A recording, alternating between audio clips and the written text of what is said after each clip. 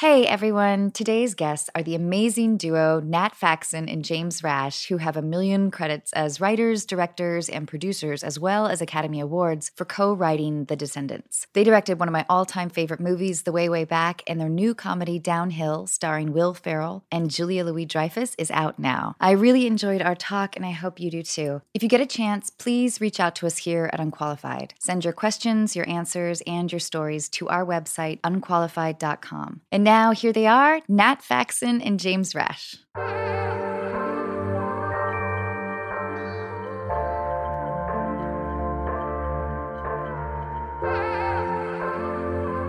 Ladies and gentlemen, you are listening to Unqualified with your host, Anna Faris. So, we're working on a project where I play twins. I'm struggling with names. And I thought you guys would be the perfect people to ask advice about this. Ooh. Okay. Oh, great. Because I started to think, like, how much your name sort of inadvertently defines you, like, as you're growing up. Yeah. Mm-hmm. But how do you guys go about naming when you guys are writing? Oh, Nat usually bases his acting choices on the name. That's, for him, he thinks a great name is where he gets his best acting power. Mm-hmm. It's like putting on a costume for the first time, you know? Like, he doesn't even worry about, like, backstory or character traits. He's just like, what's my name? It says everything. It says everything for him. Mm-hmm. Our first go-to with names is something nerdy for me, something Peter Panish, bro-y for him. So I end up being like, and this is no offense to anyone because I have people in my family named this, Lloyd, Jamie.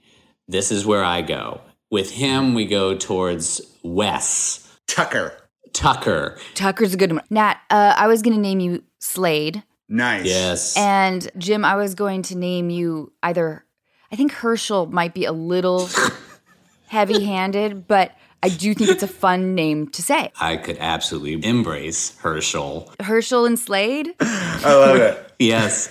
All I know is that Herschel and Slade, despite their differences, are the best of friends solving crimes. Oh, you guys are crime solvers. Oh, always. What kind of crimes? When in doubt, with a pilot or anything you're writing, just have them solve a mystery if you don't have a concept. Because Herschel is the brains. Well, let's switch it. Herschel becomes the brawn, and we're surprised. It's sort of a twist, and Slade is the brains. No one will believe it when they see us playing those parts, but that's what it is.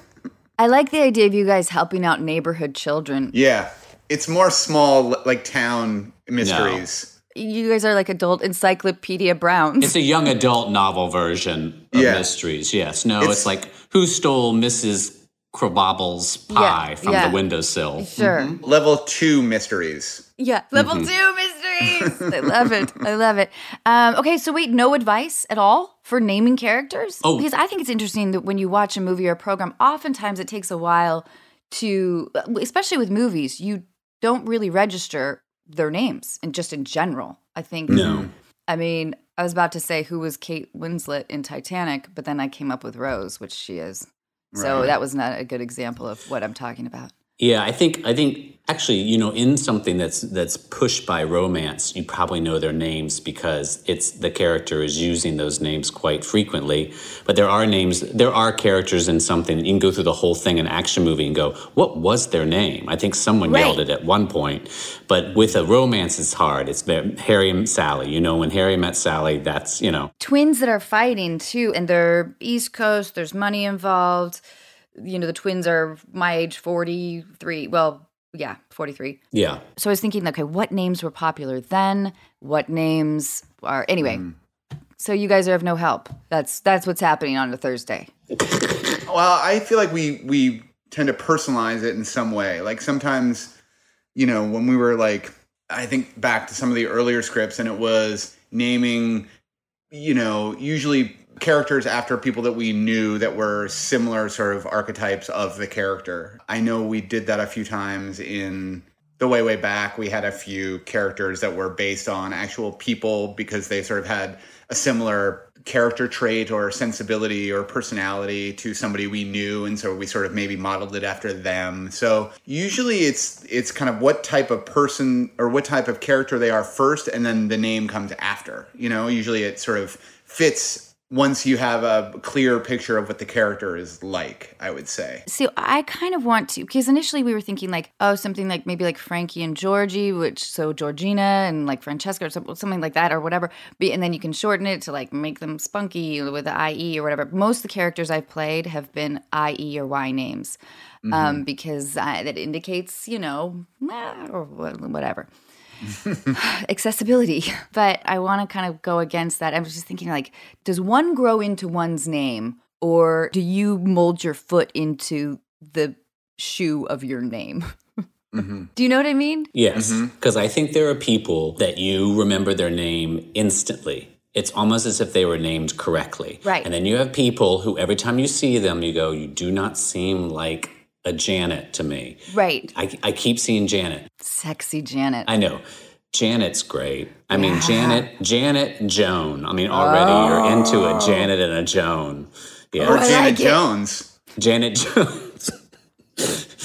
But I happen to be a junior, and I always thought that when you're a junior or a third or a second or whatever, and you're named after somebody else by full name, even though you may or may, go by a different portion of that name or a different, a shorter version of that name, I always had a thing about it. Like I wondered if that was setting an identity in place, or how you thought, you lived in your father's image or you lived in your grandfather's image. Well, how do you feel about it? Well, there was a time when I didn't think it was special. Like when I was in 7th grade, I changed schools because we had moved, and I tried a new name going into the new school. So I went from... What'd you try? Yeah, well, first of all, I grew up in the South. So James, as my full name, was Jimbo for most of my childhood. And Jimbo is not something I wanted to sustain. I don't know. It seems like it totally fits. It does totally fit. But at the time, I rebelled in my mind. Maybe I got it from family ties, but I thought Alex is my name. So I went to this new school going by Alex. And of course, it's not like I changed towns. I'm still in the same city. People were like, I thought your name was Jim. So it got pretty much, that balloon got popped within, a first week of school or whatever. But in my mind, I thought, this is who I really am. So I think for some part of me thought I wasn't named correctly. I bet that most people go through that. Do you think? Yes. Nat? Yeah, Nat. Did you go through that? No, I was always pretty comfortable in my name. I liked that it was a little different. I liked that it was, not a lot of people. There wasn't really anybody in my school that had the same name. Did you always go by Nat? I did, yeah. I mean, my full name's Nathaniel, but no one ever really called me Nathaniel. And my family called me Nat or Natty Boy. How different would you be if everyone just called you Nathaniel? You're like, if your parents, this is baby Nathaniel, isn't baby Nathaniel just so beautiful? It didn't really. Are you in your garage? Yeah. Your garage has a mirror? Yeah. So I think you don't really open up the door very much? No, we kind of, no, I converted it. I could ask more interesting things. So you guys, I saw your movie like 3 weeks ago, Downhill. I loved it. Oh, thank you. First of all, I love The Way Back so much. Thank you. Thank you. And Alice, oh God, I mean, the whole movie is so, I think I've seen it at least 5 times. I love it. It's such a fucking great movie. And I love Downhill. And I want to ask you guys a lot of questions about it. And Downhill is actually a perfect movie to watch at home right now, for sure. Good. Yes. Yes. Because it's funny, it's fascinating, and the performances are fantastic. You guys did a great job. I wanted to ask you, though, is that one of those things where everyone's all excited because you get to make a skiing movie in the mountains in Europe, and it's like, this is going to be hard, but it's going to be really fun? I remember talking to somebody who did that movie in Tahiti with Vince Vaughn. What was it called? Couples Retreat? Yes. They said something like, we got to, shoot in French Polynesia for like 2 months or whatever. I think it quickly becomes deromanticized. You know, when it sounds amazing, and of course it is because we're working or whatever. But I feel like if I had been cast in Downhill, oh, that sounded loaded. Then that sounded very loaded. I would have been really excited to ski, to be in the environment and everything. But then I'm sure for you guys, it must have presented all kinds of logistical shit. How did that go?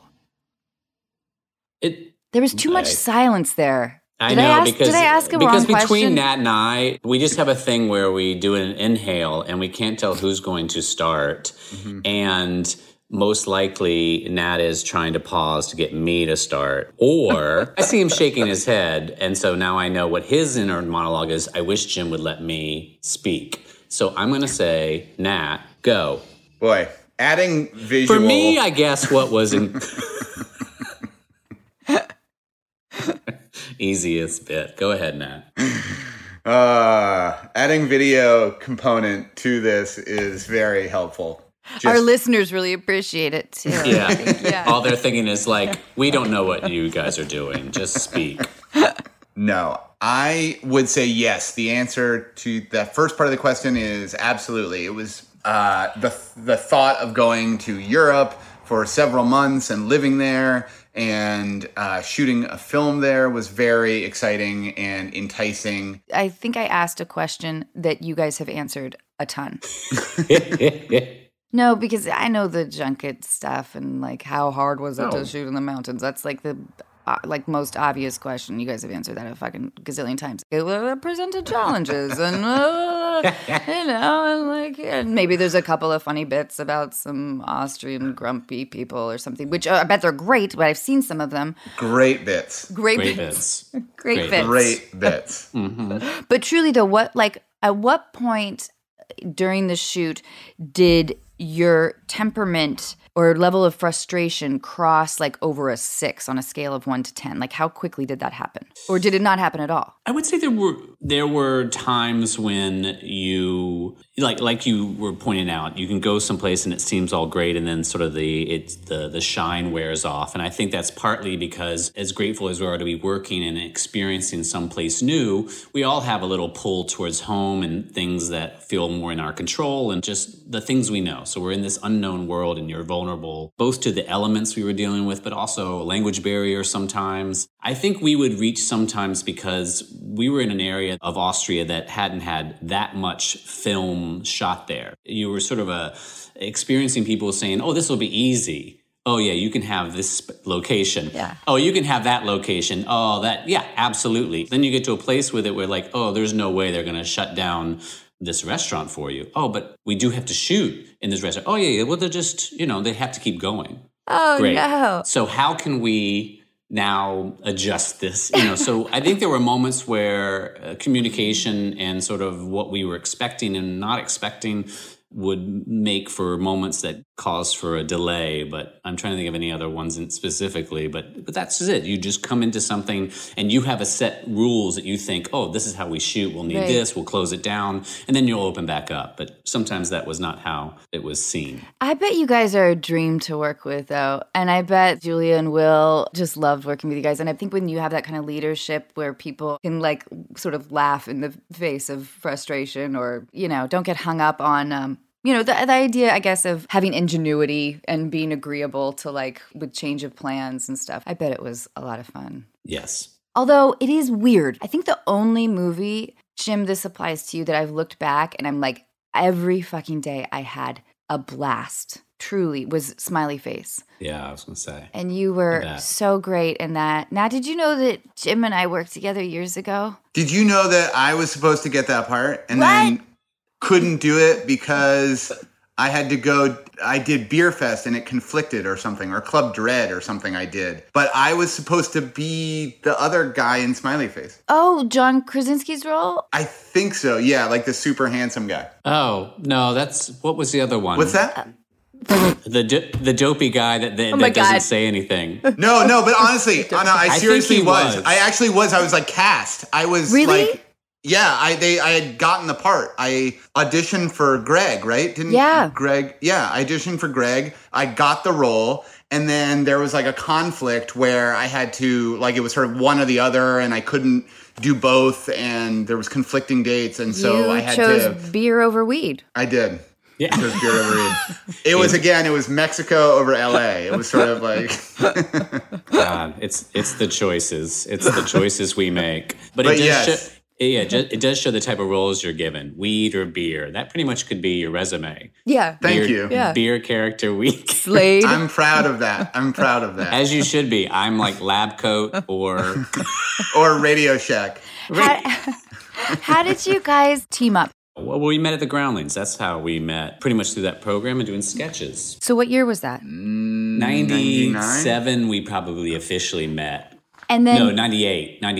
And what makes you guys good partners together? Because that's a long time to be working together. We're still trying to figure out the why of our relationship, you know? Like, why us? Why are we doing this? Why are we putting ourselves through it? You know, the things that you naturally put off until way too late, and then you realize you've gone too far down a road and you can't turn around. It's sort of like you go, oh, there'll be a U-turn up here and I can just sort of change course and make things right. But then you realize, oh no, the road keeps going and Nat's still in the passenger seat. Anyway. I've never had these feelings. Are you guys comfortable enough with each other that you can accurately assess each other's strengths and weaknesses and when like approaching a script? Like, does somebody work on structure? Or do you guys just collaborate with the whole time? No. Let me help you. Yeah. Thank you. We're trying to figure out the best way to write as a duo. Herschel's great with structure, and Slade really comes in to punch it up. God. Oh my God. Herschel's like, were you playing hockey again, Slade? Guilty. Oh my God. Fantastic. No, I think our, like anything, you know, your evolution of your working together has changed just as our lives have sort of changed from, when we met, we were at the Groundlings and we were just doing sketches and writing sketches together, and our lives were completely different than they are now. And I think we were more hands-on together in the beginning, but that's also because our, you know, at least on that side, not married and kids. But I think we have a nice working relationship. I think we have a nice similar taste and similar instincts usually with stuff, but we don't sit next to each other and write as much as we probably did in the beginning. I just don't think that's possible anymore. Now you guys can like trade things off. I'll start, you know, just because our circumstances wise, it's just me here, you know, just me. Oh my God. I feel like I should like say something sympathetic, but No, I'll deal with this. I have a therapy Zoom right after this. So good. I'll go down the road with that. I'm Sandra, and I'm just the professional your small business was looking for. But you didn't hire me because you didn't use LinkedIn Jobs. LinkedIn has professionals you can't find anywhere else, including those who aren't actively looking for a new job, but might be open to the perfect role, like me. In a given month, over 70% of LinkedIn users don't visit other leading job sites. So if you're not looking on LinkedIn, you'll miss out on great candidates like Sandra. Start hiring professionals like a professional. Post your free job on linkedin.com/people today. Ooh, okay, so, and Nat, you've got your 2 kids there? 3 children. 3 children. God, they're well named. Ruthie, Otis, and Beatrice. Those are great names. Right. Thank you. Family names. All family names. So, okay, I do want to talk about how you guys are doing. This is my 5th podcast I've done from home, and you know, I don't want it to be too somber, but it is I was telling Jim that it's the undercurrent that I think we all have right now that's just sort of simmering. Yeah. But what have you found that you are valuing that has taken you by surprise, besides something like toilet paper, but it could be anything? That's a good question. I've been hiding certain things around the house. What do you mean hiding? Well, like Oreos. Okay. You know, just things that are like, this could come in handy. Oh, gotcha. I know that there's a bunch of other things that I value more than I used to. Yeah. I've been drinking a lot of tea. Me which is too. Which is not something I normally do. I don't either. It feels very Comforting in the moment. Yeah. No. So I've been housing tea, but I like it with honey, and now I'm low. Oh, the honey. Very low on honey, and Yeah. now I'm getting very nervous. Yeah. Maybe you should start hiding the honey so that your kids and your wife can't have honey. Yeah. That's a good point. I mean, Yeah, it's hard because when you have the kids, you kind of have to give You're used over. to being generous. You're used to being generous, But yes, I think like we had a good bag of salt and vinegar chips, which are not a flavor that I normally go to. But It's not on my, occasion, man, they're delicious. But on occasion, and there was like a scrap over who, I felt like I was grabbing huge handfuls so that I would have enough to, withstand, the next 10 minutes. Yeah. So there's a lot of that going 10 on. minutes. Jeez. To get through a king-size bag? Yeah. No, I just need you need a handful to just survive the next 10 minutes. It's like you're living in 10-minute increments. You got to break it down moment to moment. Yeah, that's so smart. Okay, now imagine you both are single, okay? Done. Got it. Okay, deal breakers. This person used to date your cousin. Deal breaker. Deal breaker? Deal breaker. How do you know? How could you be so decisive with such little information? Well, I am close with my older cousin on my mom's side. He was sort of like a big brother to me growing up. So the idea of kind of like being with the same girl that he was with for a long time is a little like dating a girl that like my brother dated or something, which is a little like maybe a little too close. Okay, after the first date, this person asked to borrow $5 to pay the valet. Is that a deal breaker? Yeah. No.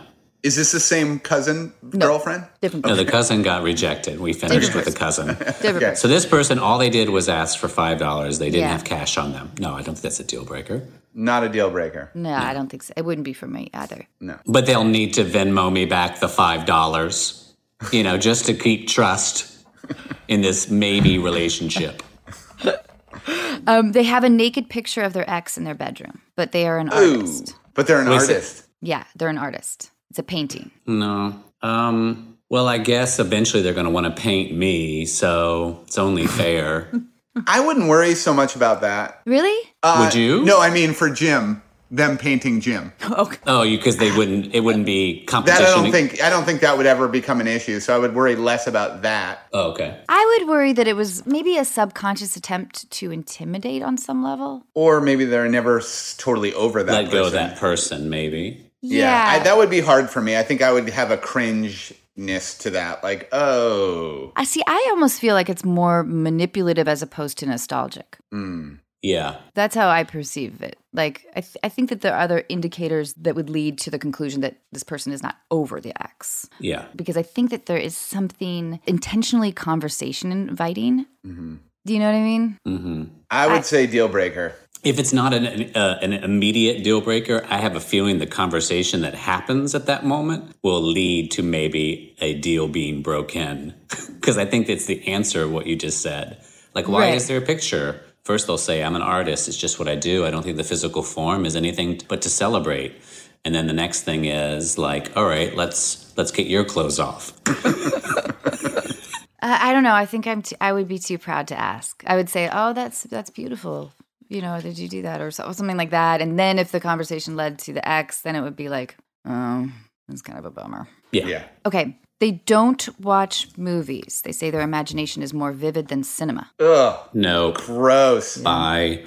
Deal breaker. Nope. They better tell me a really good story right away. But at the same time, I don't want to hear their story. Wow. I'm sorry. It's like that line right there. I just don't watch movies, I'm just like, okay, stop. It's the self-describing. Yes. You Yes. guys know because exactly what I'm talking about. Because as soon as you start describing yourself one way, you're lying. You're absolutely lying. I'm so spontaneous. I'm just I'm always like doing things at the drop of the hat. And then you're going like, you were absolutely doing the exact opposite of what you were saying. This is who you want to be. I'm just the kind of person that like really needs like Yeah. space, but then like sometimes I am dependent. Yeah. I'm like a nurturer at my heart. Like all I want to do is like take people in and I guess it's a curse, but I just love it. And so for me, it's like, it's not like getting lost in them, but I absolutely am there when they need me. Anyway. Do you think there's a correlation between the social media tidal wave that's happened in the last decade or whatever and self-describing? Or have people always self-described? I think we have a platform where to put ourselves out there and present ourselves in a certain way. So we almost added a visual to maybe just having described it in the past, But I think we've amplified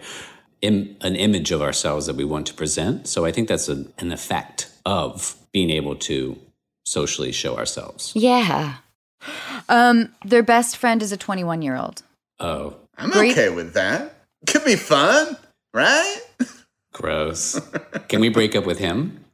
Is that a deal breaker to break up with Nat? Come on, guys. What club we going to? That could be fun. What do you guys want to do? I don't know. Again, it's everyone's different. I think it would depend upon who that 21-year-old person is and how they became their best friend. Yeah, but they could be spunky and fun. Oh, God. He will not let the spunky and fun person go.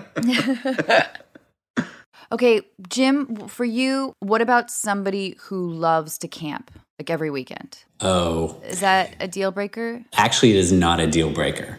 I am not opposed to camping. Now, I have a one night in me. So if this person is like a 2-night camper, they say, if I'm not camping, I'm not living, if that's their motto, then it's a deal breaker. But I do like people who take you out of your comfort zone. I think that's interesting. And I think as long as that person is into your comfort zone, in other words, that they are equal partners and will experience your stuff, that's a great thing. So if this person is militant about their weekend camping, then it's a deal breaker. Because, as Nat knows, I am never not at my tango class.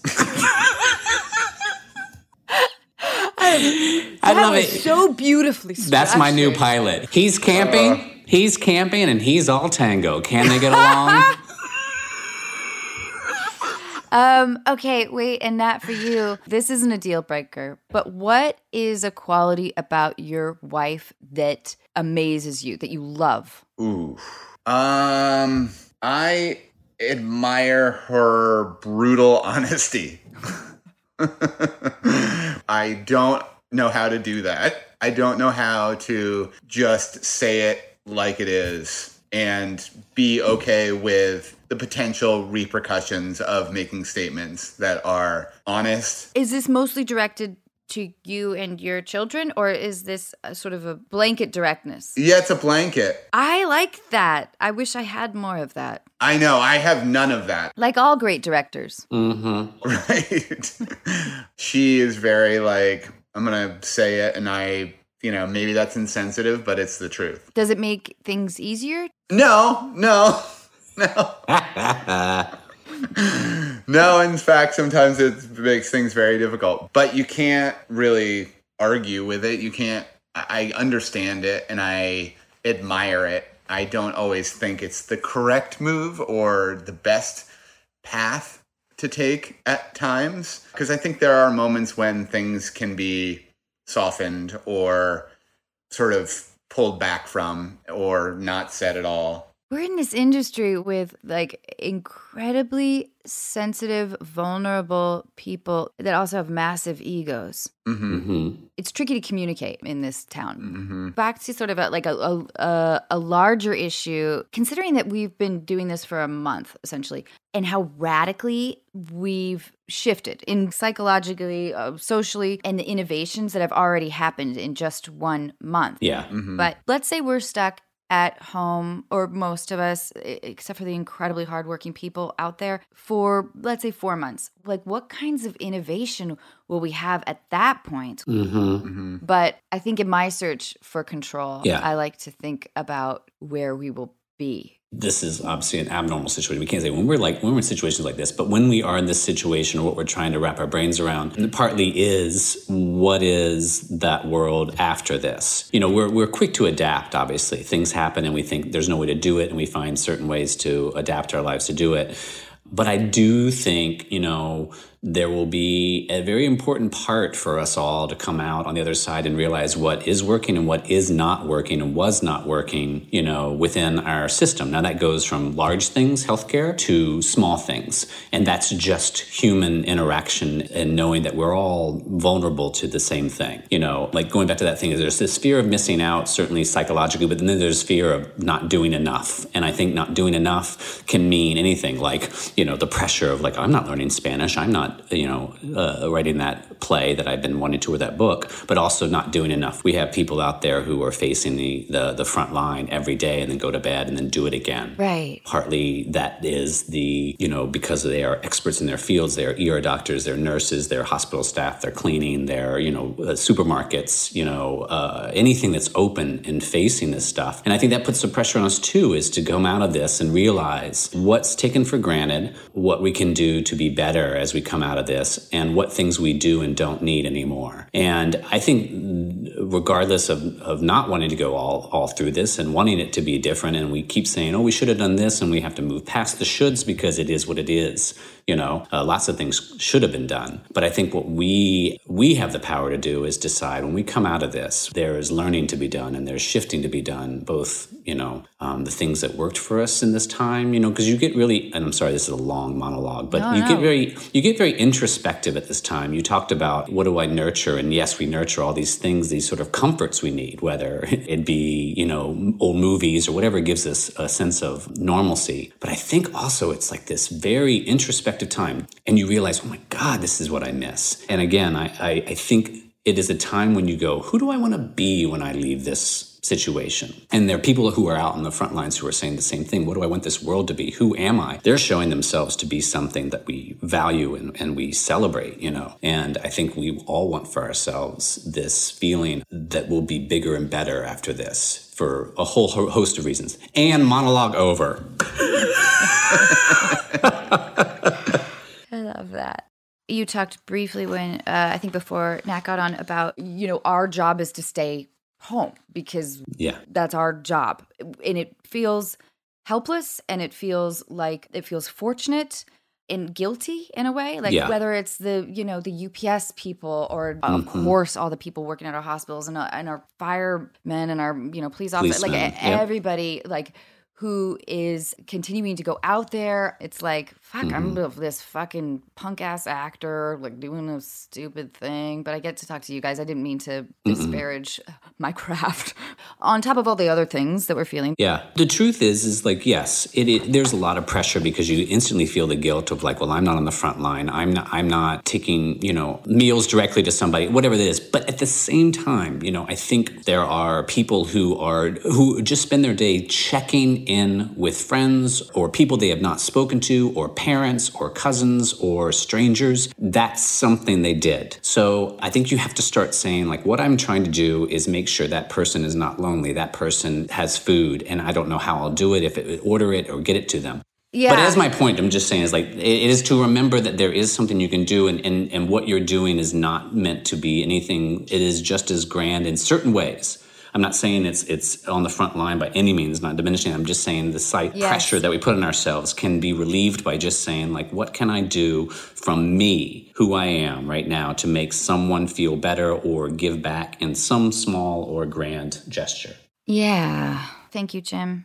Herschel. That was such a Herschel moment. Classic Herschel dialogue. Nerd alert. Hey, you guys, can you just hold on a second? I'll be right back. Do you mind if we do the same? Sure. I'm not going to go anywhere. Oh. Okay, I'll be right back. Okay, bye. A lot can happen in the next 3 years. Like a chatbot may be your new best friend. But what won't change? Needing health insurance. United Healthcare Tri-Term Medical Plans are available for these changing times. Underwritten by Golden Rule Insurance Company, they offer budget-friendly, flexible coverage for people who are in between jobs or missed open enrollment. The plans last nearly 3 years in some states, with access to a nationwide network of doctors and hospitals. So for whatever tomorrow brings, United Healthcare Tri-Term Medical Plans may be for you. Learn more at UH1.com. Burrow is a furniture company known for timeless design and thoughtful construction, and free shipping, and that extends to their outdoor collection. Their outdoor furniture is built to withstand the elements, featuring rust-proof stainless steel hardware, weather-ready teak, and quick-dry foam cushions. For Memorial Day, get 15% off your Burrow purchase at burrow.com/ACAST and up to 25% off outdoor. That's up to 25% off outdoor furniture at burrow.com/ACAST. So anyway, I guess I'll take this time to just say a few words.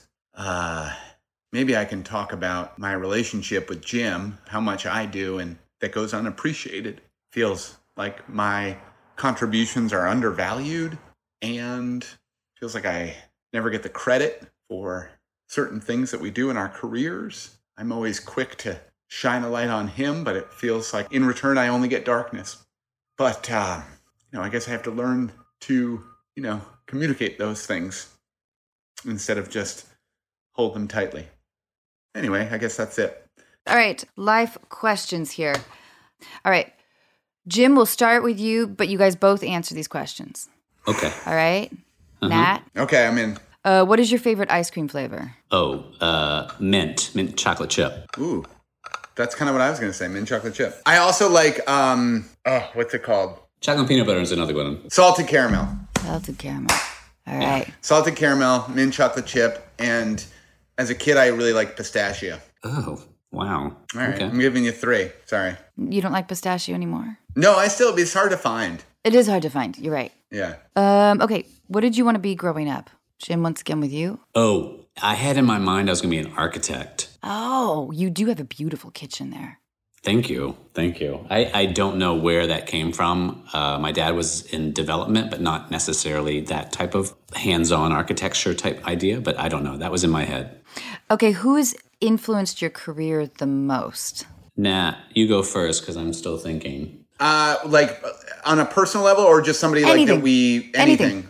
I, always watched Saturday Night Live when I was a kid. Like that was super exciting because it felt like that was kind of, something that I enjoyed and maybe wanted to do. And therefore, the people that were on Saturday Night Live when I was a kid, which was more, 80s. So like Dana Carvey, Mike Myers. That was a good guys. Cast, yeah. Yeah, Mm-hmm. that era I really looked up to as far as, people that were doing kind of things that I wanted to do and kind of helped, I think, get me excited about that. Yeah. Jim, do you have one? Well, when you first said it, I just go in with what first popped in my head, and it was actually a teacher. Later, I took an extra year of high school at a boarding school, like a postgraduate year, because I was not a great student. And I had a teacher, Penelope Reed, who taught theater. And it was the first time, I don't know, that I just fell in love with, I just loved her approach to the stuff we were doing at that school. She really made it all inclusive. And that's the first person that popped in my head. And the second was anything Martin Short was doing, especially Jiminy Glick. I just obsessed. Do you think that Penelope Reed, if she's still around, knows that her former student won an Oscar? I don't know. You took out that big ad. Yeah. Saying I won. It was in Variety. It says, Ms. Reed, remember me? I won this. I was Major General Stanley in Pirates of Penzance, and I never remembered the lines to Modern Major General. Remember how professional I was? That kind of stuff. Nat, does it bother you at all that our listeners are getting the impression that only Jim won an Oscar right now? Mm-hmm. No, I am just constantly forgotten about. Okay, what is your favorite sick rainy day movie? Sick/rainy day movie. Ooh. A movie that you've watched maybe at least 4 times and you could watch again. Well, some, I don't know if they're rainy day, but I've watched Raising Arizona more than 4 times. Mood-wise, Stand By Me sticks out as something that I would go back to and watch now and then. My go-tos are usually like About a Boy, I really love. Groundhog Day, Bridget Jones's Diary. Because for me, it has to be specific enough that it's comfort. Yeah. It's like eating, I don't know, chicken pot pie or something. Mm-hmm. There's the taste expectation, is like, your viewing expectation is matching exactly what you need. Yeah. Right. Yeah, it's like comfort food. Yeah. Yeah, it depends on what you're going for. Like, I just want to laugh, and then there's the mood where you're just sort of like, oh man, I know this is gonna make me cry, and that's what I want. I want a real good cry. Yeah. I mean, I loved The Jerk, but I don't know if that's Jerk. like If that's what you put in. if that's my like rainy if day it's- movie. right. Like there's movies that I've watched a lot that I love that I feel very comforting. One in particular is there was a documentary about the band Journey called Frontiers and Beyond, and it was made in 1983. And it's possibly the funniest, best movie, and I've probably seen it like 30 times. What makes it so good? I gotta check this out. Because it's a documentary that's done by NFL Films. And so the voice of NFL Films was this guy by the name of John Facenda. And he had that deep sort of rolling voice where it was like the Pittsburgh Steelers are down to their final, timeout. But he was doing the documentary about the band Journey. So it's like Steve Perry arrives on the scene with a new look. He's grown a mustache to change his image. And it's like 1983. It documents their tour. They were at the height of their popularity. And it's so intoxicating to watch it because of the outfits, because of like the way they're carrying themselves, their like egos. And then they also chronicle like the band and the roadies that are following them, which are like filled with like incredible characters. This wouldn't have been any kind of inspiration for Spinal Tap, would it have been? I don't know. I think Spinal Tap might have been before, right? Well, I don't know when Spinal Tap came out. 83? I don't know. This was, the Journey thing was 83. But it honestly is like, I could pump it up as much as possible and you would still be blown away by it. Like your expectations would Okay, still all not be met. right. All right. It's really good. I don't know where you find it or how you find it, but it is phenomenal. So that is a movie that I love and will always watch because I have it like on DVD from like years ago when we still watched on DVDs. But again, I don't know if that's like my rainy day movie. All right. Well, I feel like a movie like The Ice Storm or something like that is a little bit more like, whoa, that's a rainy day, man. Moody rainy day. That's a so rainy you want day. mood. You want mood. Yeah, I want mood. Okay. When it's raining, I want to like hear like Neil Young and have a fire. Did you see Fargo season 2? No. Should I watch that? Yeah, season 2 is rad. I think I've seen it at least 6 times. I think. Really? Oh, really? Yeah, Good. I really, really love it. It's a little heavily stylized. You kind of have to get used to. Like, I think I watched the first 15 minutes 4 times before I was like, okay, I guess I kind of like it because it was a turn off.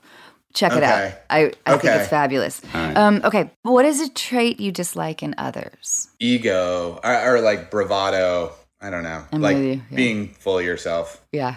thinking you're better than you are. False bravado. Like if you have to convince other people, then you sort of Yes, have to exactly. convince yourself, I guess. Yes. Or you have to talk about how great you are. Jim, wait, do you have a quality that you... I guess I would say people that are a challenge for me to be around, and some of these people just go through phases, but I do think there are people in your lives that tend to lean towards a pessimism and a sort of a drama addictive nature. So to me, those type of people can be very draining. I'm not saying that's their constant, but I do know people who seem to stay in a consistent place of I'm addicted to being not happy. And so I think that's exhausting. So Yes. I don't doubt that we all go through those tendencies, but I think that people who keep the gas pedal on for that kind of world, for them. Yes. Yeah, I completely agree. I'm very negligent with my friends that are prone to that. I do think you have to remove yourself. There's a difference between Yeah. someone who is just wanting to spout anger, but do not want advice or do not want you to offer anything to maybe suggest something. Obviously, you're trying to validate their feelings. Yeah. Yeah, I do believe in going like, I'm going to get off the phone now. You know, in a way that I gotta go. It's not about what they just said, but it's like, okay, yeah, let's chat a little later. Which in other words, like, I gotta go. So that's what you're doing. Constantly with you. Okay. Got it. Yeah. Okay, got it. Yeah. I never not have an appointment when I'm talking to Nat on the phone. Yeah. Well, and Nat brings the drama always. I it's just thought you were so constant. busy. There's always something wrong. It's constant. Okay, if you could live anywhere in the world for a year, where would it be? Oh, Paris. Oh. I don't understand Paris. I love what I know of it. I don't know. But I don't know all the rules. It's like a city of mystery, right? I'll tell you the reason that's quick for me right now is because while we were shooting Downhill, we were there before the holidays and then after to start actually shooting. So I didn't come back to LA for the holidays, neither did Nat, but we both went to different places, and I went to Paris by myself over the Christmas holiday. And I just had the best time. It was just me walking around the city. And so I think because I experienced, and I think, I'm not totally sure, but it feels like Paris is also sort of like LA. It empties out a little bit at the holiday time, like people go other places, or that's what I came to understand. Because that's what it felt like. So that's why it's romanticized in my head at this exact moment. Yeah, there's something nice about Europe in the sense that you can, if you're going to be there for a year, you could then travel to so many different places that are close to you, and experience different things. Whereas there's a lot of places in the world that I have not been that I would love to experience, You're not sure if you want to be there for a year? But I'm not sure if I want to be there for a year. You are taking this quite seriously. I love, because you're planning it out. Well, because he will not make a decision. That's a huge decision for Nat.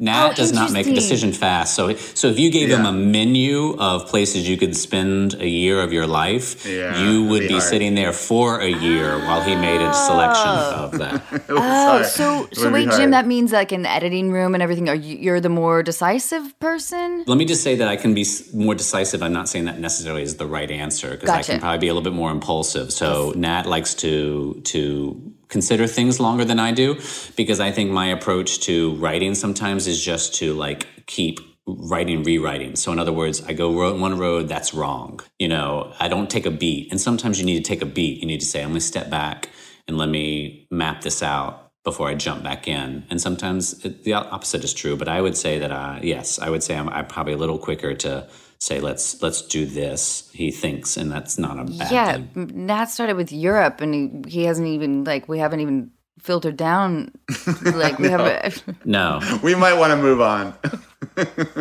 There's a checklist of things he needs to know All right, first. I'm giving you Belgium. All right, fair enough. I'll Have fun. Okay, who would you invite to your dream dinner party? Let's say 2 people. Man, this is a tough one. I know it's a tough one because I can't answer it myself. But there's a lot of people that I admire for, of course, like all of us, for different reasons. I would love Kate McKinnon or Yeah. Yeah. I mean, I think somebody like Steve Martin would be really fun and it would probably be funny, which would, I think, make the night enjoyable.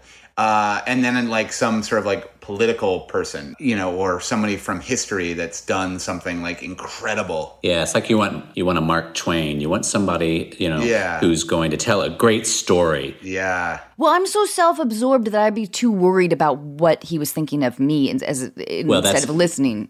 Well, you invited him to your home, so Mark Twain needs to get his shit together and just remember that you are breaking bread with him. Chili. You were breaking chili and you put beans in it specifically because Mark Twain says, I love beans. Right. But I think it'd be fun to have someone literary like that. And then let them tell me about their book that I that I chose not to read. And I think that guest, let's just say, hey, Mark Twain, I have not read any of your stuff and I apologize, but I wanted to break bread with you and chili so that you could just tell me about some of the stuff you've written. Yeah, just... We now have books on tape, so I know that wasn't an option back when you were around. I'm sure there's got to be an essay on why Mark Twain changed his name from Samuel Clemens. What's up with that, Mark? That's what I would ask him. Well, it also goes back to what we were talking about names. So maybe someone said to him, you don't seem like a Samuel. And he goes, I don't, thank you. I've always felt like a Mark. Yeah. So far we have half a dinner party, but... Yeah, we got half a dinner party. What about somebody awful? Just to what? To tell them what you feel, or just no, just understand them more. Somebody fascinatingly awful. I don't know. I was gonna go Joe Exotic, but I have too many feelings about that whole thing, and I'm still sort of in recovery from that experience that it's been. Yes, I like literary greats. I like a musician from the past that would be interesting to hear their stories, Mm-hmm. And if we picked somebody who played a musical instrument quietly, then we could all talk. Yeah. They could do a set. Yeah. With like a harp. What's a quiet instrument? Well, an acoustic guitar is not terrible. It can blend into the background. Yeah, but like Mozart, or you could, that would be interesting. No, I have issues with him. I'd really want to get into it with Mozart. Fair enough. Fair enough. You have that long-standing hatred. No, he's my Joe Exotic. For your example, I go, how dare you? How dare you? Here's a cool fact. A crocodile can't stick out its tongue. Another cool fact, you can get short-term health insurance for a month or just under a year in some states. United Healthcare short-term insurance plans are designed for people who are between jobs, coming off their parents' plan, or turning a side hustle into a full-time gig. Underwritten by Golden Rule Insurance Company, they offer flexible, budget-friendly coverage with access to a nationwide network of doctors and hospitals. Get more cool facts about United Healthcare short-term plans at uh1.com. Hey, it's Paige DeSorbo from Giggly Squad. High quality fashion without the price tag. Say hello to Quince. I'm snagging high-end essentials like cozy cashmere sweaters, sleek leather jackets, fine jewelry, and so much more. With Quince being 50 to 80% less than similar brands. And they partner with factories that prioritize safe, ethical, and responsible manufacturing. I love that. Luxury quality within reach. Go to quince.com/style to get free shipping and 365-day returns on your next order. Quince.com/style.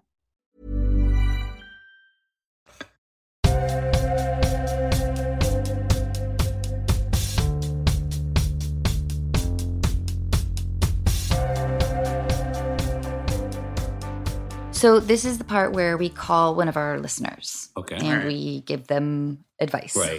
Got it. Okay. Hello, hi. Hi, Brittany. It's Anna. Oh my gosh, hi. So nice to talk to you. Oh, thanks so much for doing this. I'm here with Nat Faxon and Jim Rash. Hi, Brittany. Hello. They wrote and directed Downhill, which is awesome. Yes, hi. So tell us what's going on. I have an older sister. She got divorced about 2 years ago, and she started to date more, which was great. And maybe like 4 months ago, she told me that she started seeing someone pretty exclusively, and I was happy for her. But then she told me who it was, and it's my step-cousin's ex-husband. And we're not related to him or anything, so don't worry about that part. But we did, used to see them on holidays, and we're close with my uncle, who is my cousin's stepdad, and my cousin and him have a kid together and long history. And so she told me this, and then she said that she didn't want to tell anybody in my family, only me and her know. And she has excuses why she won't tell them, like, oh, she wants to make sure it's serious and da-da-da. But I know that it's because she's afraid of everyone's reactions and afraid to know the truth, that it's weird. And I don't want to judge anyone's relationship, and I'm happy that she's, giddy and all of that again, but it does kind of eat at me that she knows it's not a good idea and she just doesn't want to face up to it. And she really doesn't have a good track record of the guys that she picks. And I want her to like open her eyes or something, but I just don't really know what to do. I don't want to be the one to tell my family, but should I be pushing her to, or should I just leave it alone? Is he, your step-cousin, aware of this, or is it really just between you and your sister and him? Yeah, the step-cousin has no idea. Right. I think she said that he told his mom or something like that. And I was like, hello, his mom's going to tell my mom, they know each other. We were at their wedding and stuff. It's just so strange. But as far as I know, nobody knows yet. And I think she's more nervous for them to find out and see what they think, since they do share custody of their kids and all of that. I mean, part of me, my thought is first regarding you, and as far as your thoughts on this or your role in this. And I think at this point you need to allow them to go on this path they've chosen, and that puts pressure, I would imagine, on you with your immediate family, parents, anyone, having to be sitting on something like this, waiting for them to feel that it was the right time, which it's argue when the right time is, or if it's getting too long away, it's worse. I think that you let your sister know that, your thoughts, that, they need to be upfront at some point with this, but you shouldn't be putting the pressure on yourself to hold something like this. I think it's upon her to make her own decisions, which I think is true, and his own decisions. Yeah. Jim, I think you're totally right, but I also think it's hard to shut down a sister. I would suggest taking a middle ground, being like the listener, but not the messenger. Yeah. Yeah, that's fair. Nobody can be upset with you for not telling them. No. That's ridiculous. Because it'll come out, and it'll probably be kind of, it'll be a little buzz in the, whatever. But I think that, and who knows, who knows? I don't want to anticipate anybody being upset with each other at this point. There may be those things, but it also feels like, shit, there's so many other things right now too. But yeah, I would be a good friend to your sister, but if she asks anything of you to tell or not tell, I think you can say, I don't plan on saying anything to anybody, and I want to be your good friend. And I think that's kind of all you can do right now, and all you should do. I don't know. What do you guys think? I mean, my thought would be asking yourself the question, what is more important, having a relationship with your sister or voicing your opinions? Because I think if you do voice your opinions, it could potentially close off the relationship or, make it challenging. And it's probably doubtful that no matter what you say, it would stop her from having this relationship anyway. So I guess what's more important, in my mind, I think sort of asking yourself, is it the relationship with your sister or being able to be heard and try to voice what you want to say? I hate it when people tell me secrets. Don't you think if somebody starts a conversation by saying, okay, I need to tell you something, but you cannot tell anybody else. I'm like, I can never, ever guarantee you that. Ever. I can't. I know. So I know. just don't fucking tell me. Sure, I'm curious, but I'm letting my experience override my curiosity right now. Yeah. But so Brittany, you're sort of saddled with this secret, unfortunately. And it's like an itch you can't scratch sometimes. But I think leave it alone for now. I think that's the smartest play. Are you close with your step-cousin? No, we just like a holiday kind of relationship. That's good. That's why I think I was just taking the stance of I want to make sure that you're protected in the sense of being like Anna was saying, entrusted with something. Yeah. Doesn't put a strain on relationships with anyone else that's important in your life. That's all. So I think it's just a matter of being respectful of your sister, being an ear, but also, allowing them to go through their own process. Totally. Because Brittany, when this does come out, there probably will be drama. Oh, but you won't be a go-to for the drama. Yeah. It won't be like, oh my God, can you believe it? Can you believe it? Can you believe she did this? Can you believe it? Which sometimes, especially when you're at home, is kind of fun. But but at the same time, I think you can be an ear, but not the messenger. Yeah. Yeah, exactly. And when she told me, I was like, okay, like you, I was like, oh boy, now I have a secret. Like, great. When I see my family and she's around, it's like, I know something, but then now it's been like 4+ months. I'm like, oh my gosh, just come out already. But now I haven't seen anybody since I'm quarantined. So that kind of puts the pressure off. I know. Oh, hey, well, Brittany, thank you so much. Of course. Thank you guys so much for all your advice. Yeah. I love you, Brittany. Yeah, I love you guys. Stay safe. Yes, Thank you you. too. Bye, guys.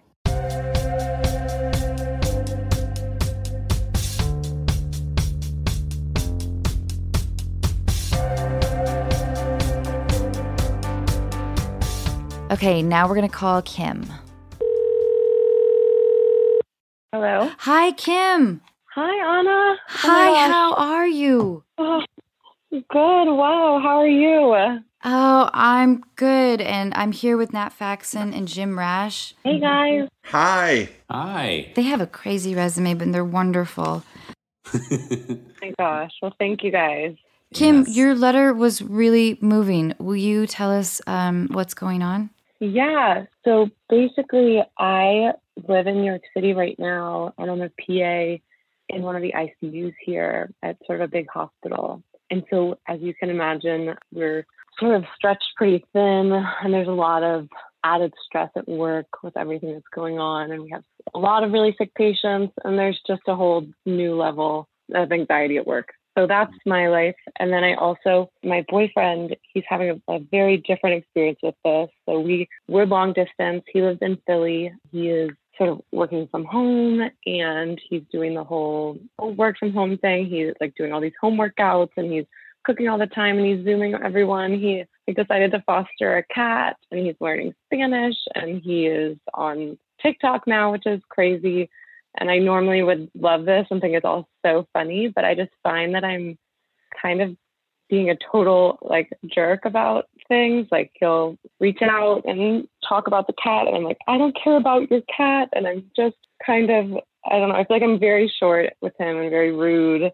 And he like tries to ask about work and stuff and what's going on with me, but it's sort of hard to talk to people about it who aren't in it. And I guess I'm trying to figure out a way to cope with this without torturing everyone around me and being a total dick to my boyfriend. And so that's like the main question is kind of like, what should I be doing right now to cope with this? Well, I think we have a lot of thoughts. First, Kim, I know you probably, I can't thank you enough for doing what you're doing and your courage and compassion. Thank you so much, truly. All of this, like, it's affecting all of us, of course, very differently, but you know, our job is to stay at home, and we were all talking about how we feel a little guilty that there's a feeling of like, shouldn't we be doing more? And you and your coworkers and your colleagues are doing just the heavy lifting for all of this. And thank you so much for that.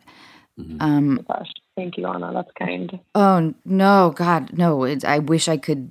I wish I could say more. So I had some thoughts about communication, but I'm not great at it either, Kim. But Jim turns out is. Jim, do you have some thoughts? Well, thank you, but this probably, let's see, here's what I'd say. I mean, Kim, I think first let me start by echoing what Anna is talking about, because you are going through, like you said, a different experience with this. A number of you are on the front line experiencing something that we can only either read about or hear about.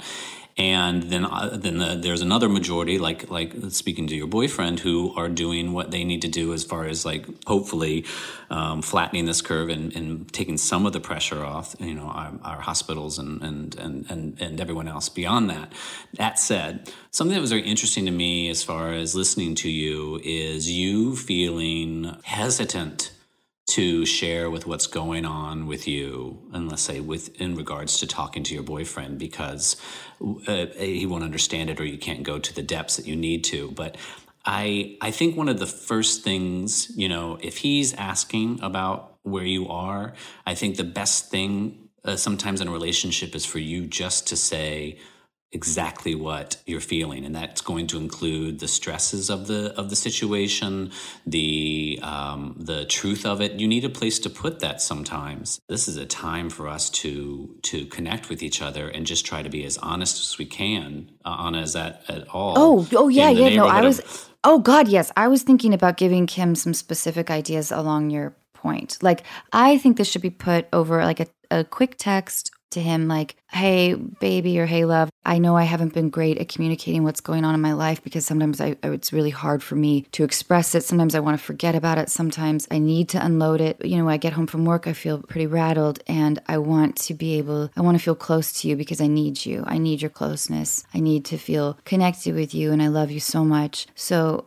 maybe after my next shift, I want to start out because I want to learn too to how to communicate. And Kim, I say this because these are lessons that I should take for myself as well to some degree, but because I'm terrible at communicating. But if you sort of preface it by preparing him, and then you can start out by saying, so I want to get better at being able to talk about my day because it weighs on me and I'm not good at it. And I'm worried that sometimes I don't want to talk about it because it make me emotional. So I'm going to start out easy and I'm going to tell you what I had for lunch. And I'm going to, I think ease your way into the day. If you get to big things like, you know, that somebody passed or, you know, like those things, but don't necessarily feel pressure. Mm-hmm. Like if you're learning how to communicate about what's happening with you, you can start out with small details, you know. I love that idea. Yeah. And just prep him for that. Just tell him that you want to feel really close to him. You want to communicate about these things. You need to. But you're still kind of digesting everything as well. So if he can be your support system from a distance right now, and he sounds like a great guy, I think, right? Yeah. He's great. You're not disparaging towards him, you know? No. So I bet he would really understand. Yeah. Yeah. I mean, a normal person would, I think, understand your need for patience and, sort of slow exploration of the dialogue so you can get things off your chest and also feel close to him, bring you guys close together. Otherwise, when you guys are able to be together, you're going to be suffering, maybe not suffering, but I don't know the right way to put it, but you'll have had this experience that most other people won't have had. I would say that it's difficult probably to expect him to understand what you are going through because it's so vastly different from what probably a majority of us are going through. And I would say that the best use of your time, or probably the best thing that you could do for your relationship, is probably to figure out how best you can be supported. What is it that you would help you? What is it that you would need? And then ask him for that. And if it's to have, to talk about things that are not work related, that are like Anna suggested, talk about small little things, and to just talk about daily life kind of moments or whatever it may be. But I think the more specific you can be probably for him as far as what you're needing and what support looks like at this moment, then there's an avenue for which he can have some direction for, Yeah, Kim, I think that sometimes people need to be told what they can give you. They don't know. And usually when they're told, they will understand. I know in your letter you say something like, I'm not quite sure, what if this is a sign that we're not right together? Yeah. But I think, Kim, in the need for us to control everything right now, because I find myself thinking some thoughts that controlling, the idea of control for me has been a big thing. It what am I obsessing over? Like, I'm obsessing over something really stupid, like, all the dishes need to be real, like just stupid stuff. And I'll get kind of like antsy about it. It's, of course, a terrible comparison to what you're going through, Kim. But I will say that I don't think this is the time to entertain any drastic decision making. No. Yeah, I agree. Like, I think that you need to just, if you can, kick that one down the road for a while, because right now you're going through a lot and you may need his support. And if after a while you're not finding what you need or whatever, but I think give this a chance, see if he responds to your, I think it's all about how these things are communicated too. If you do it with kindness, and I know that you've already given so much of yourself that I'm sure you want to just be like fucking selfish. Yeah. And so that's why I think like a short note of saying like, I really want to feel close to you and I need you. And I want to try to learn how to tell you the things that I need. So please, please be patient with me, and I love you and I miss you, or something like that. Yeah, Jim, and I think, no, I was just going to say that, absolutely. We have to give ourselves a little care here, because all of our relationships and our just daily interactions with everyone that's in our lives is different. The circumstances have completely changed. So we are learning to live without stuff that was crucial. Human touch, things that communicated more than words. We have to give ourselves a break in all of these things, regardless of our circumstances during this time. And it's key, especially right now, is that you being upfront with what both of you need in order to process things regardless. And I think just the fact that he's asking you, and I know that that's your right. You can say like, I don't feel like talking about that today. I would love just to hear about you, or let's do something completely different. Let's watch a movie together. Let's just be together but apart. It's already I'm sure a task to be a long distance relationship, let alone to be in this kind of situation where you're being confronted with a whole new world, a daily wake up and see stuff that is very trying and very pulling of your energy, because you have to put everything into other people right now. And Kim, too, he may be, if you call him after you get back from your shift and you are wiped out and shell-shocked, and he is attempting to cheer you up by telling you about his TikToks or whatever, like, you don't know how to communicate all the shit that you've dealt with in the day, and he's like, I need to cheer her up because I know what she's going through, so I'm going to tell you about all these the silly things, when your mind is hinged on the panic and chaos and all kinds of, oh gosh, I can't even imagine, Kim. I truly can't. Yeah. I don't know. I just had a weird thought of like you two like FaceTiming with like a glass of wine and just staring at each other for like 3 minutes without saying anything. That sounds really nice. You know, just something, you know, maybe it just ends up in laughter or something, but just so you guys can connect without something being forced. I think some conversation about something. Yeah. Maybe you guys come up with like 4 questions that you always ask each other. Like, what did you eat for lunch? Mm-hmm. What shoes are you wearing? Did something make you laugh today? It sounds corny, but maybe it could lead to better communication that you need. Yeah, like to get in on a comfortable place and then things will be easier. No, I love that approach because I think I've sort of made the mistake of he'll ask me how I am, I'll kind of get into it, and he doesn't really, like, I feel like medical to speak is almost a different language. Like I'll be like, oh, the PACU is an OR, or the OR is now like an ICU, and it doesn't mean anything to him. Like all the punchlines are like falling on flat ears. So it's like, okay, the story is officially over if I have to explain everything. So then you get frustrated and because you're like, you don't understand my world at all. Yeah, exactly. And so I think it's sort of led to me kind of stopping doing that. And then whenever I do want to talk about things, I'm a little weary of it. And then he'll start talking about some more trivial things that I know that he's trying to do to cheer me up or distract me or something. And then I just end up lashing out like, I don't care about your stupid things. I'm busy over here. Like, congratulations on your TikTok views or something like that, whatever. Right. Yeah, no, I think coming into it from a place where, you know, we can start off communicating well and then just find a more comfortable way to talk over the next few weeks. Cause I just feel like there hasn't been tension, but there's definitely this presence in the conversation that's just not being addressed. Like this whole topic that we're just not, that we're just avoiding. That's sort of hard to avoid to talk about. So yeah, I would just send him a sweet text so he can just prep himself a little bit, like, you know, sort of like saying that you really need his love and support and you don't quite know how to ask for it because there's so much that's bombarding you at work right now. And so that actress suggested that we ask each other what we had for lunch. Because if you're like me, Kim, like whenever there's distance or anything like that, I can self-isolate without being told to mentally. Yeah. And I think when you're under so much stress like you are, of course, that and people in your life, I'm sure like your family and friends and other people probably can't relate either.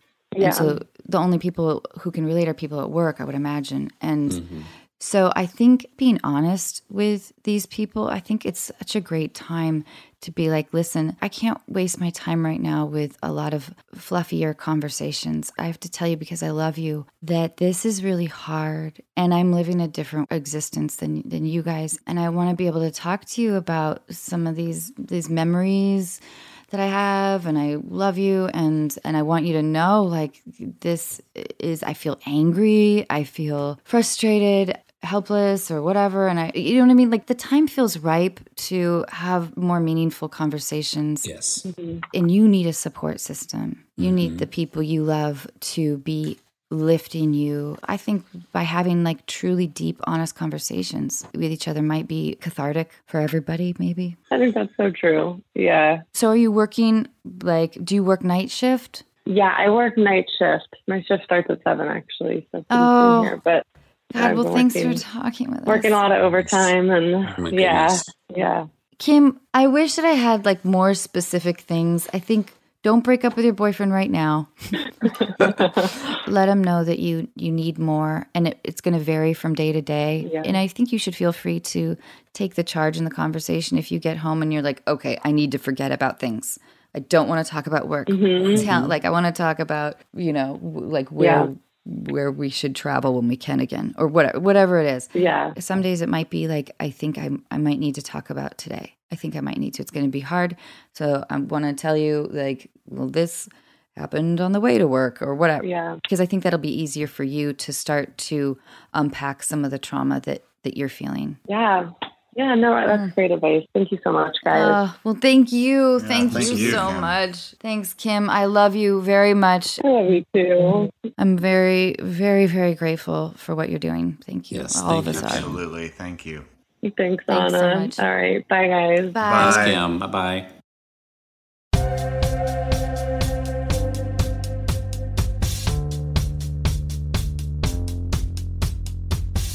Do you have a joke up your sleeve? I don't have a favorite joke, but one of the things of our sort of interesting time now is lots of, content. There has long been that picture, I'm sure you've seen it, but it's like the perfectly drawn picture of Winnie the Pooh and Piglet walking down a little path. It's probably one of the original, original illustrations from those books. And it is constantly being used, and whatever Pooh is saying to Piglet or vice versa has been changed for great comedic effect. And there was one very recently, and most people have probably seen it. It's just that image of Pooh and Piglet, and their backs are to us, and they're walking down this path. And Pooh just says, "Back the fuck up, Piglet." Mm-hmm. And it's funny. That's good. I like that. Anyway. I love them. How about you, Nat? You got one? This blonde woman is putting money into a vending machine and like getting stuff out, like a soda or something, and then she puts more money in, gets another soda, and there's like one guy comes up and stands behind her and is waiting, and then she keeps doing it, gets her third soda, and then another couple people, and by 10 minutes there's a huge line, and the guy's finally like, "What are you, let's go, like, please." And she turns around and she goes, "Duh, I'm winning." Oh my God. Sorry. I love it. That's great. I love it. I love the duh. Anytime you can incorporate a good duh. A duh, yeah. Duh. Hey, thank you guys so much. Oh, what are you guys going to do? Yes. Going to make some stew? Yeah, I'm going to I got to get that chili because I got Mark Twain coming over. Of course. Sam. And Mark Twain doesn't like beans. I just adore you guys so much. And hey, listeners, check out Downhill. It's so fun, and it's very appropriate for right now when you're stuck with your family. It is out there. Awesome. It's on digital. You can find it. All right. I just adore you guys. Thank you well, so thank much. you so much. Thank you Anna. for having us. It was so much fun. Bye, guys.